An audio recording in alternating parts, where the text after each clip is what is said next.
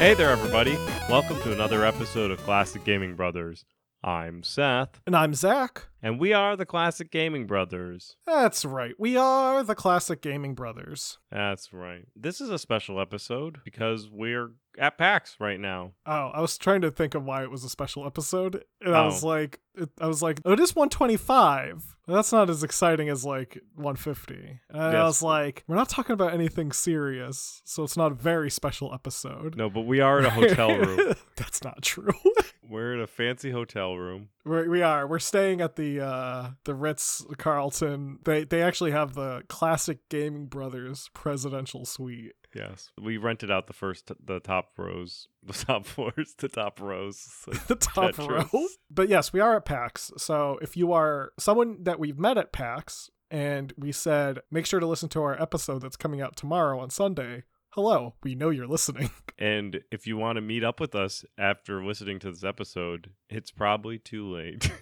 Yes, that is true. Though it would be really creepy if someone were to come up to us and say, hey, I enjoyed today's episode. Because we would be gone, and that person that came up to us would be a stranger. But if for some reason we are still at PAX and you do find us and you do listen to today's episode, well, I'll give you $50. Whoa! I'm going to keep that in. Hold Seth accountable. Sure, it's all right. Won't be cash. It'll have to be a Venmo. Anyway, Seth, welcome to this episode. Welcome to the brother. jungle.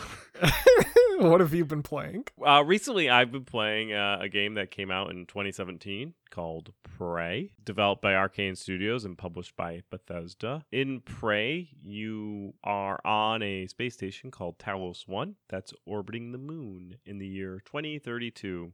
What part that I like about Prey, one of the many things that I like about Prey, is that at some point in time they developed the ability to live very long in humanity, and JFK is like a leader in the company, and he died in 2030 or something like that. So I'm a big fan of alternate history, so I think Prey's alternate history is kind of fun. And in Prey, you're an important person on the station, and the station is being overrun by aliens, and you need to figure out what's going on. And you spend the time traveling around the station, unlocking areas, sometimes backtracking and collecting passwords and figuring out and following the general quests that are given to you. I really enjoy Arcane Studios. They also did the Dishonored series. Yep. So the Dishonored series is really good. I enjoyed Dishonored, so I'm enjoying Prey. It's cool because I think Dishonored came out first, and Dishonored you're like a magic thief, or magic murderer, I guess, or assassin, bodyguard. You have magic powers. Prey, it's sci-fi, and you have like technical powers because you have like cool sci-fi weapons and you gain techie scientific powers, which is kind of cool. It's just neat how like Arcane layers in that extraordinary ability in a fantasy setting and in a sci-fi setting, and how they do it. I just think it's kind of cool how they do that.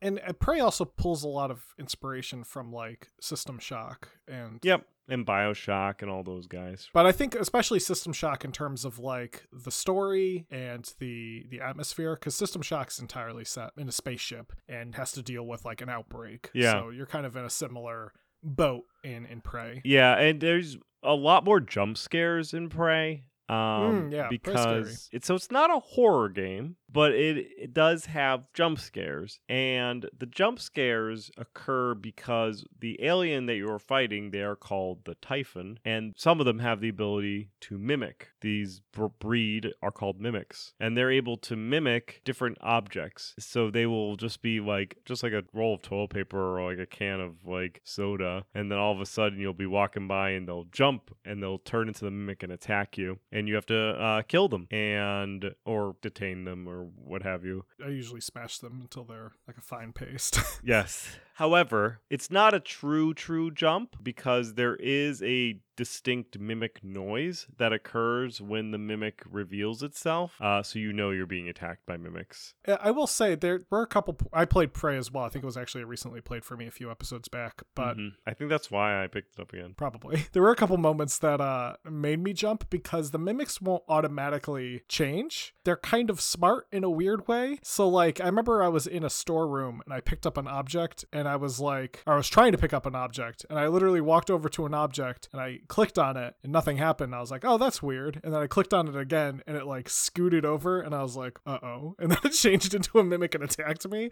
So it's like they will kind of jump out at you in a way. I really like in Prey the continuity though. So like the space station is mostly abandoned except for the aliens because the aliens have killed a lot of the people. And there is a part in Prey where there is a dead guy and on the guy he has a note and it just says like these Typhon creatures are able to become different things and they're just like able to mimic things. So I'm going to put a sticky note on anything that's not a mimic. And then you go into a room and it's just full of sticky notes that you can pick up and they all say not a mimic on different things, and the stuff that do not have sticky notes are mimics. It's a fun game. I'm enjoying it. I'm trying to get to the DLC. I think I've also recently played Prey, but probably not for a while. But I've been enjoying it. I'm trying to get to the DLC because I would really like to play the Moon Crash DLC because I've been told that it's similar to Deathloop and I want to play that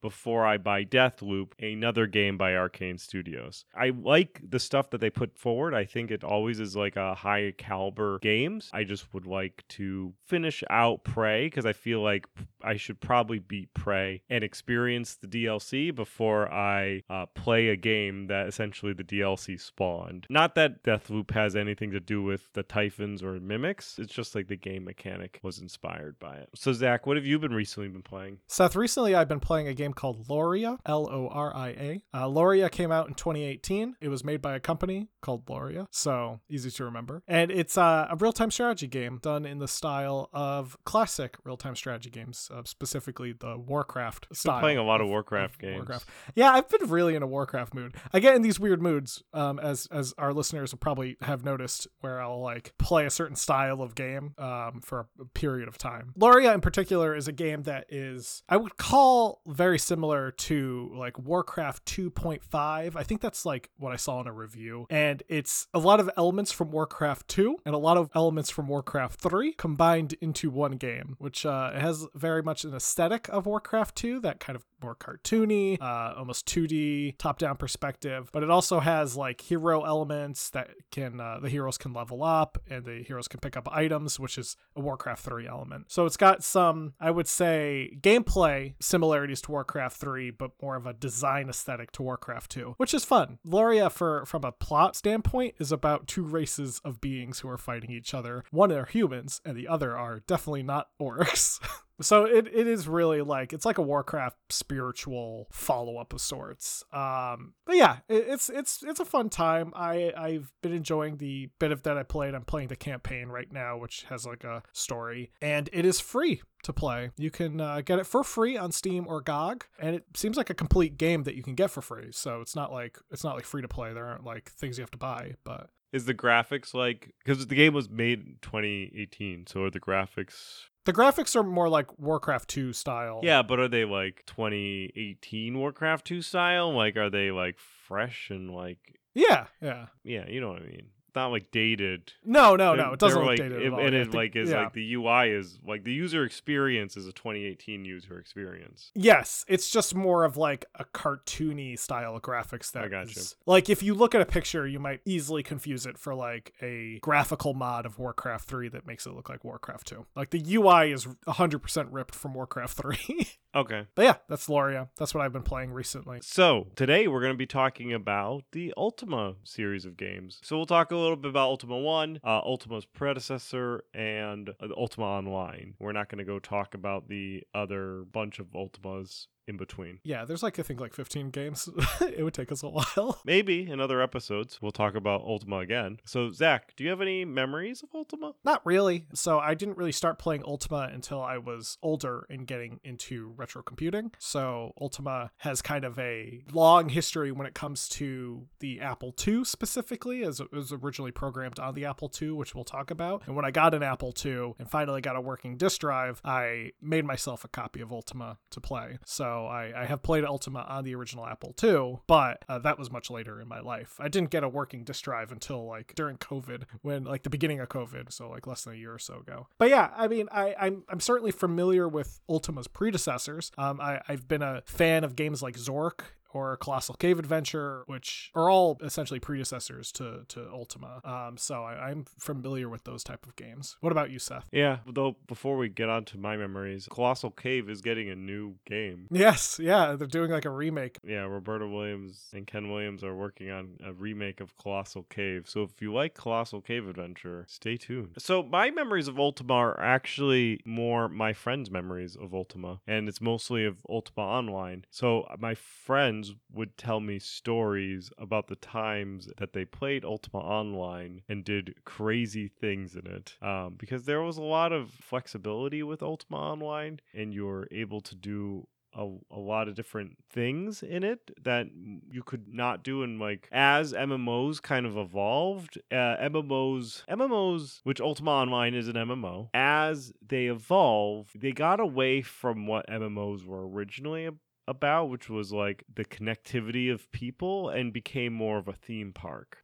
So World of Warcraft, Star Wars, The Old Republic, they're not about connecting people and doing weird things, trying to sell somebody a key to a boat that doesn't exist or something. You're not trying to I don't know, mess with people. I get through the game's intent, but they're really constructed that you kind of go through this journey that's relatively linear to a point. I mean, when you play World of Warcraft, it's open-ended, but the end is the same. Right, yeah. Where Ultima Online, I think, was a little more flexible in regards to what you could do. It was a simpler UI. I believe it's kind of similar to how Station 13 runs, where if you have an imagination, you can do almost anything. But first, let's talk about Ultima. And before that, to talk about Ultima, you have to talk about the person who gave us Ultima, and that's Richard Garriott, or otherwise known as Lord British. Richard Garriott was born in 1961 in Cambridge, England. His father, Owen Garriott, worked as one of NASA's first scientist astronauts and flew on Skylab 3 and the space shuttle mission STS-9. Both of his parents were originally from Oklahoma, and they met each other in their hometown of Enid. They later then moved to Cambridge and then back to the U.S., this time to Nassau Bay in Texas, where Garriott really spent most of his early life. In 1975, Richard was exposed to the world of computers while in high school. He found himself frustrated with the one semester of basic language class that the school was offering, though was able to convince the higher-ups to let him use the school's teletype to program games. According to the documentary Level Up, which is available on Netflix, he was basically given a free period in his schooling to spend alone in a room where they kept the teletype, and he would use this time to create games based on Lord of the Rings and his favorite RPG of the time, which was newer Dungeons and Dragons. And for those who are not familiar with what a teletype is, it's a device that's used to communicate with a computer. In Richard's case, this computer was a DEC PDP-11, which was a 16-bit microcomputer, and I say that in quotes because microcomputers at this time period were the size of cabinets. And this microcomputer was a mainframe that had a basic interpreter that the school had, and they likely kept in their basement because that's where schools often would keep large computers. In the early days, before personal computers, individuals would be required to interact with the computer using either a teletype or something called a dumb terminal. If anyone's ever played Fallout, the scattered around computers that you encounter aren't actually computers. Those are dumb terminals that are interacting with a central mainframe. The teletype, as the name implies, functions like a typewriter, and it will print out text in real time as it is input on the computer. So when you look at a teletype, it looks like it's typing out like almost like automatically. But it looks almost identical to what a typewriter would look like. The games that Richard were designing were text-based, mostly because the PDP could not do graphics. It could only do text. So these would be similar to what you might think of like Rogue, which was an early roguelike, where the graphics were all represented by text characters. So a person on the screen might be represented by maybe the letter T, and maybe an object would be represented by like an @ symbol or the letter O. ZZT, which we talked about, was also like character driven as well. Yeah, but the difference being that ZZT is ANSI driven. PDP could not do ANSI. It could only do like text. So you're limited to what you see on your keyboard essentially. Versus like ANSI, which has weird symbols. Yeah, ANSI you can do symbols or even some very basic graphics using like color tricks and stuff like that. But this was even more basic. During Richard's time working on games, he began to use the pseudonym of British, which he says was given to him by his friends due to the fact that he was born in the UK. You know, I can imagine this happening because a young Richard Garriott would explain to all of his friends that he was born in Britain and then would stay alone and make D&D games on teletype. In 1979, Richard was introduced to the Apple II while he was working at a store called Computerland. The Apple II was far more advanced than the computers he was working on at school, because not only could you hook up an Apple II to a monitor or a television, but it could display color graphics. This gave him the idea to develop a game with graphical representations of what he would be describing in his text adventures. Now, his first graphical game would go on to be Akalabath, World of Doom. And it was programmed entirely in AppleSoft Basic while Richard was still attending high school, which is still pretty impressive. It was originally under the title D&D, and he originally never planned to sell the game, but his boss at Computerland said, no, you should probably definitely sell this. And Richard would go on to spend $200, which is equivalent to $792, to package and sell his game for $20, or what would be $79 back then. So this is what your $200 got. It was packaged in a Ziploc bag with photocopies of the instructions and a cover drawn by Richard's mom. What a cover is this? Richard's mom is not a bad artist. No, she's not. There's like this mountainscape that has a tunnel, and there's definitely like some sort of adventurer holding a torch in front of the tunnel. And it says to the left, beware foolish mortal, you trespass in. And then to the right, it says Akalabath, World of Doom by Richard Garriott. And then it says in bigger text, beyond adventure lies Akalabath, a game of fantasy, cunning, and danger. 10 different high-res monsters combined with perfect perspective and infinite dungeon levels create the world of Akalabath for Apple II. Now, a copy of the game eventually found its way to California Pacific Computer Company, and they liked it. So they reached out and said, hey, Richard, we'll publish this game. And so instead of just selling it in his local game store, he was going to be able to get into distribution. So he took a flight to California with his parents because he had to, because he was still young. And he struck a deal to receive $5, which was equivalent to $20 at the time, for every copy of the game that sold. The retail version would now be released for $35, which would be equivalent to $138, and it would sell 30,000 copies, which made Richard a total of $150,000, which was equivalent to almost $600,000, which is a lot of money for a 17-year-old high schooler. Richard is actually quoted saying that Akalabath had the best return on investment than any of his games, and is quoted that his later games were all downhill from there.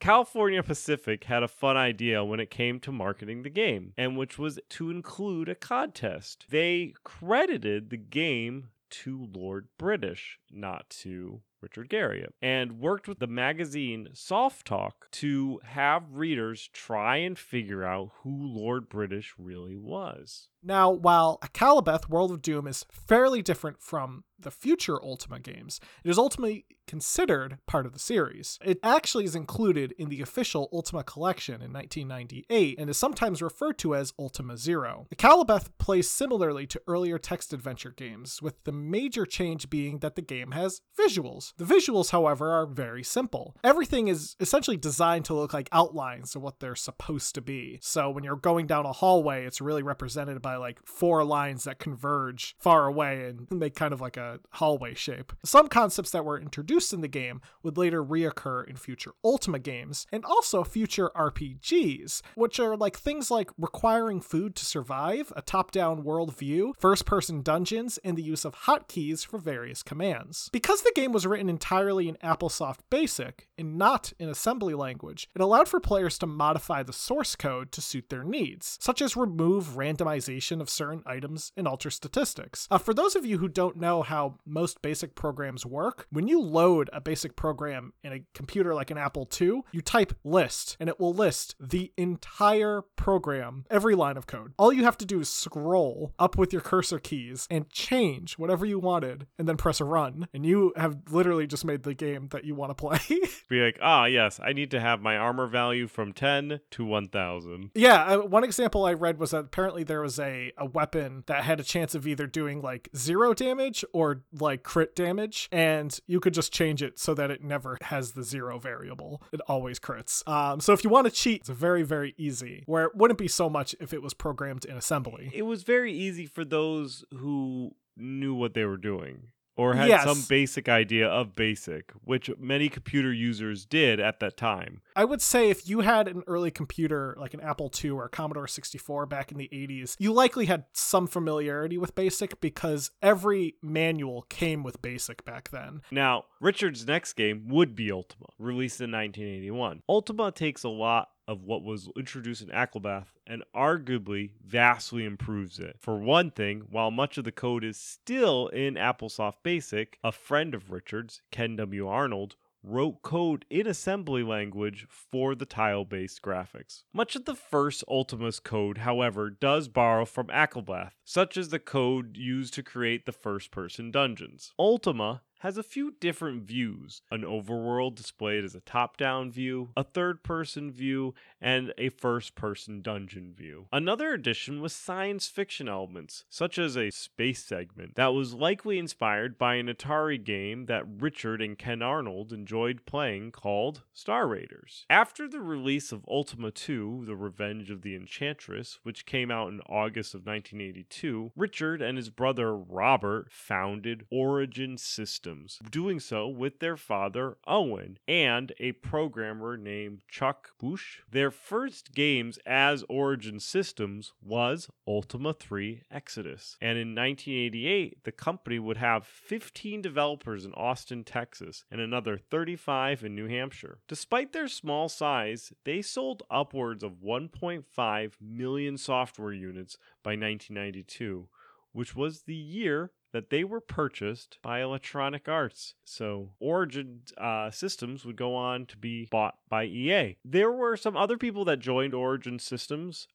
in 1987, Chris Roberts joined, and Chris Roberts would go on to work on the Wing Commander series, which Origin Systems would put out. And so really, if you look at Origin Systems' catalog of games, it is Wing Commanders and Ultima games. Yeah, and John Romero also worked at Origin for like a year or two before he went on to go found id. Now, after the first Ultima, there were 10 more numbered games in the series. Many of these early games had similar mechanics to the first Ultima, with various tweaks and changes being made to things like graphics and story. In fact, for those of you who are interested in the early Ultima games, you can tell it becomes a more complex game by the number of floppy disks it fits in. So like the first Ultima is on 1 disk, and then the second Ultima, I believe, is on 2, and then it just kind of increases. Now, Ultima 6: The False Prophet would be the first Ultima game that did not have an Apple II version. Also featured a point-and-click interface with commands being streamlined into icons. So it really wouldn't even work worked on an Apple II. Apple II did not have native mouse functionality. Now, without getting too in depth with these games, as there are a lot of Ultima games, the plot typically revolves around a grand quest akin to other fantasy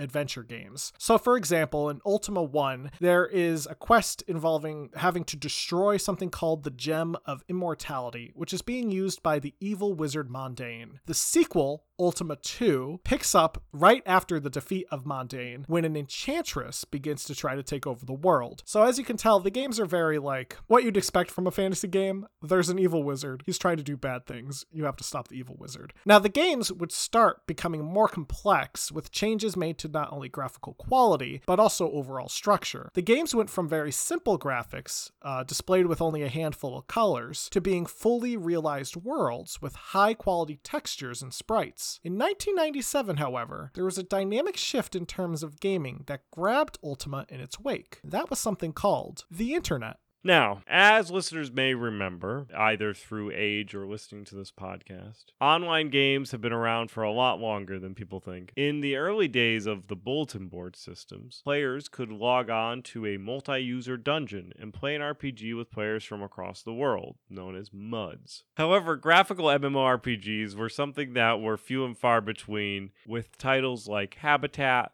The Realm Online, and Neverwinter Nights, the first one, being the few that players may had familiarities with. Ultima Online really came at the perfect time, because 1997 was the same year that the Neverwinter Nights MMORPG was shut down. So there was a bunch of people who were playing a fantasy RPG, and they no longer had that fantasy RPG to play. Development actually began on Ultima Online in 1995, and was presented to the public as Ultima Online Shattered Legacy. Richard's company Origin claimed that more than 3,000 participants were in the alpha testing stages. The game would also feature things like persistent player housing, skill-based character progression, crafting, player economy, and PvP. All things that were really fresh for the scene. There were also plans to implement the artificial life engine, but ultimately that was scrapped in the game's beta. Richard was quoted as saying, "We thought it was fantastic. We spent an enormous amount of time and effort on it, but what happened was all the players went in and just killed everything. So fast that the game couldn't spawn them fast enough to make the simulation even begin." Because if you are going to go into doing anything, understand that players will utterly destroy it. I just like the idea that they developed this artificial life engine, but the players murdered it. Like, life could not spawn because players existed. That's right. Ultima Online would enter beta in 1997. During a stress test, tragedy struck, however. You see, Richard would often log into the game during beta in order to communicate with other players as a GM. In the game, he would appear as his alter ego, Lord British. Lord British is also in many of the Ultima games. He's an NPC who's extremely powerful and usually invulnerable. And in Ultima Online, there was no exception. Lord British was invulnerable, as Richard Garriott had access to admin controls. During the stress test, there was a crash, though. And after rebooting, Richard forgot to enable his invulnerability. In this brief moment before he could give himself God mode, player named Reigns, with a Z, cast a fire field spell and killed Lord British. The player Reigns was banned because he killed Lord British. But not really, because Origin said it wasn't that it was for the assassination. It was because he had prior complaints against him and the assassination highlighted them. Players would actually protest his ban and the treatment of other players who witnessed the assassination, who were also killed by the game's producer Star Long. So essentially, what happened was somebody figured out a way to kill a GM character who didn't have his protections up, and everyone who witnessed was also assassinated by a producer of the game who was kind of like, I guess, Richard Garriott's enforcer. Went around and made sure that anyone who witnessed the crime against Lord British was also killed. I love GM and player interactions. Ultima Online has had a lot of them. I had friends who would do all sorts of like, they would like do weird things with like their housing and their boats, and like they would sell things to people, then steal it back. And what you could do in Ultima Online was pretty extensive. People got married in Ultima Online. The beta would ultimately end in September of 1997, where everybody in the beta was killed. Essentially, the end of the world scenario occurred. Multitudes of monsters spawned in and killed every character. Now, in the same month, the retail version launched on public servers. It received 100,000 players in 6 months, causing massive lag issues. Servers, however, would soon open up around the world to account for the popularity. In 2000, Richard resigned from Origin, and Lord British left with him. This led to fanfiction to explain Lord British's sudden disappearance from the Ultima Online game, because players would log in and be like, that NPC Lord British is gone, because Lord British left. Now, this version of the game saw various expansion packs and various like events that players could attend. Its subscriber count reached around 250,000 by March of 2003, and in 2004, Origin Systems was dissolved by Electronic Arts. EA would then move the headquarters for Ultima Online to Fairfax, Virginia. A decline occurred in its subscribers, however. In 2008, only about 100,000 total subscribers were accounted for, so 150,000 less than there were in 2003. The market share would also drop to about 6% of the online gaming subscriptions, because a little game called World of Warcraft had launched in 2004. Right. And so the do anything you want in an MMORPG has evolved to a theme park ride. For those of you who have never seen Ultima Online, it is older looking. Like, it looks like a game that came out in the 90s. It's like sprites, it's a isometric view. It's kind of like more like... Yeah, the sprites are cartoonish. Yeah. But like, they're not bad looking sprites. It's kind of like looking at a really high quality Super Nintendo game, maybe. But like World of Warcraft is so like completely different than that. World of Warcraft is this full 3D game.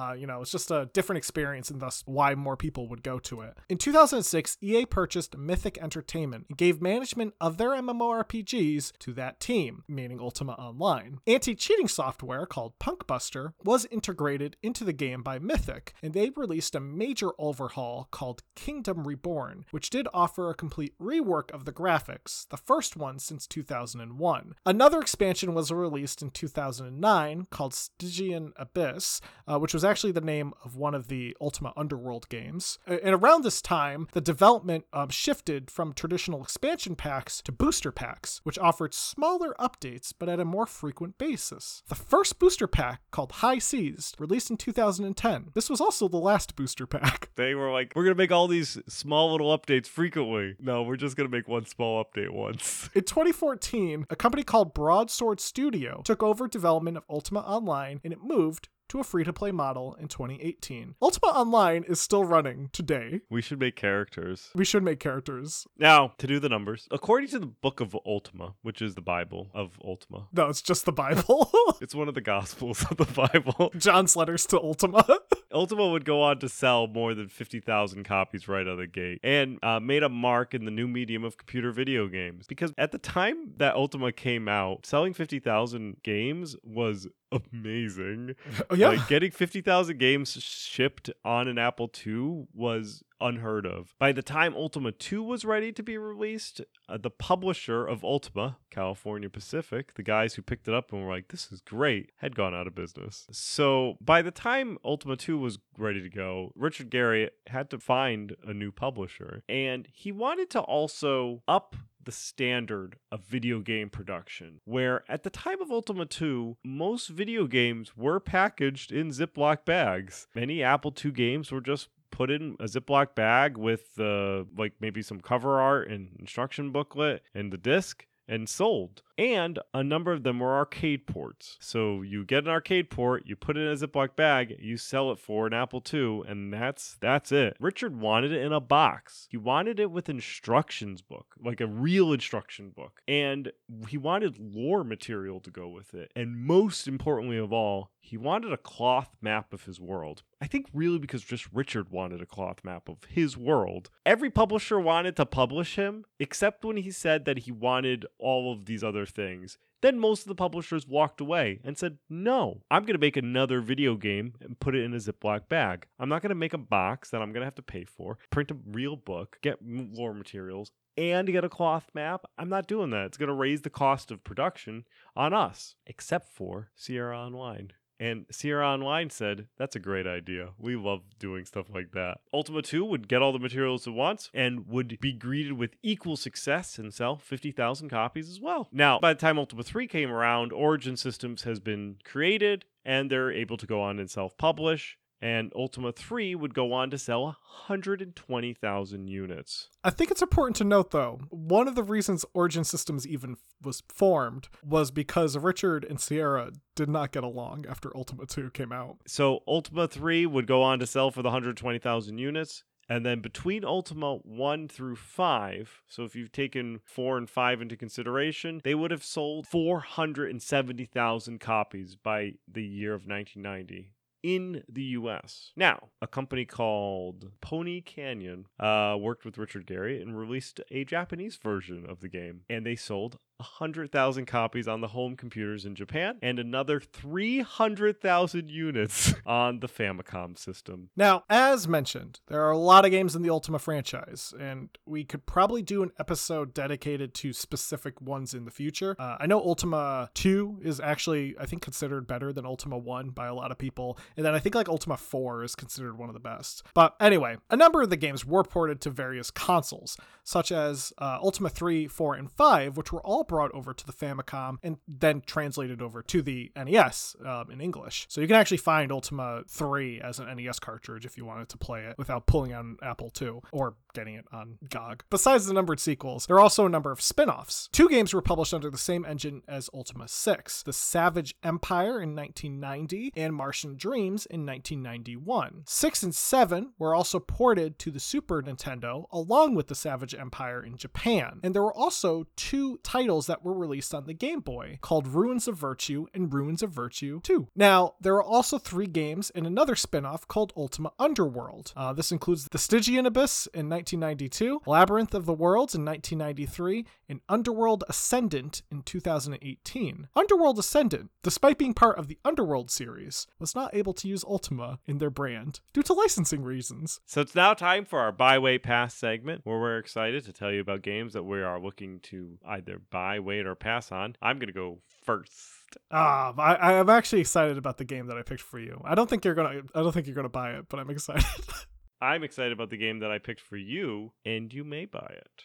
It's a dark horror game. Ooh. That is inspired by the novels of H.P. Lovecraft. Okay. And you're the only one who really knows what's going on with animation that's similar to 13, like a little comic book style. Oh, yeah, okay. Are you ready? Yeah, I'm ready. It's Forgive Me, Father by Byte Barrel, 1C Entertainment. It came out April 7th, 2022. We're going to take a quick break while I take a look at this game, and we'll be right back.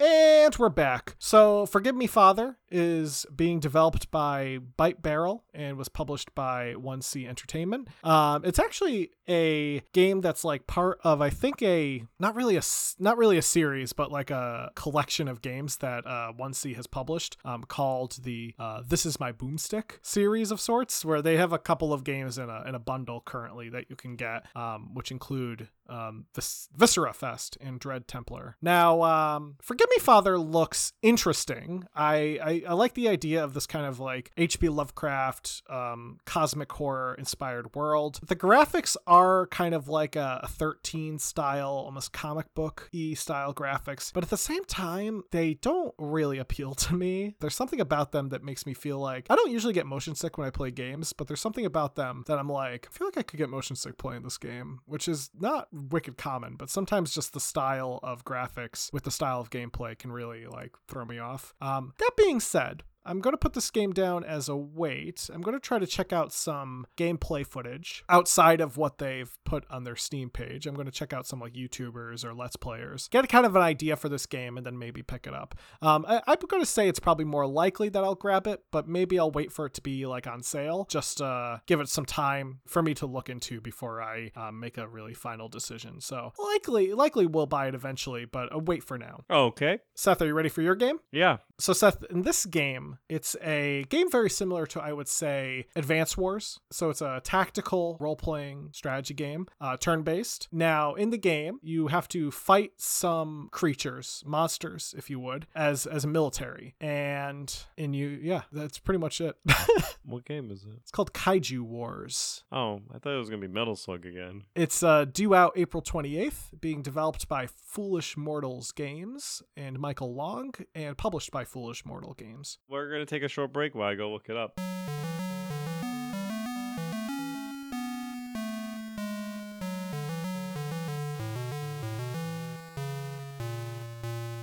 All right, we're back. So Kaiju Wars looks interesting. It looks like a game that I could probably get into.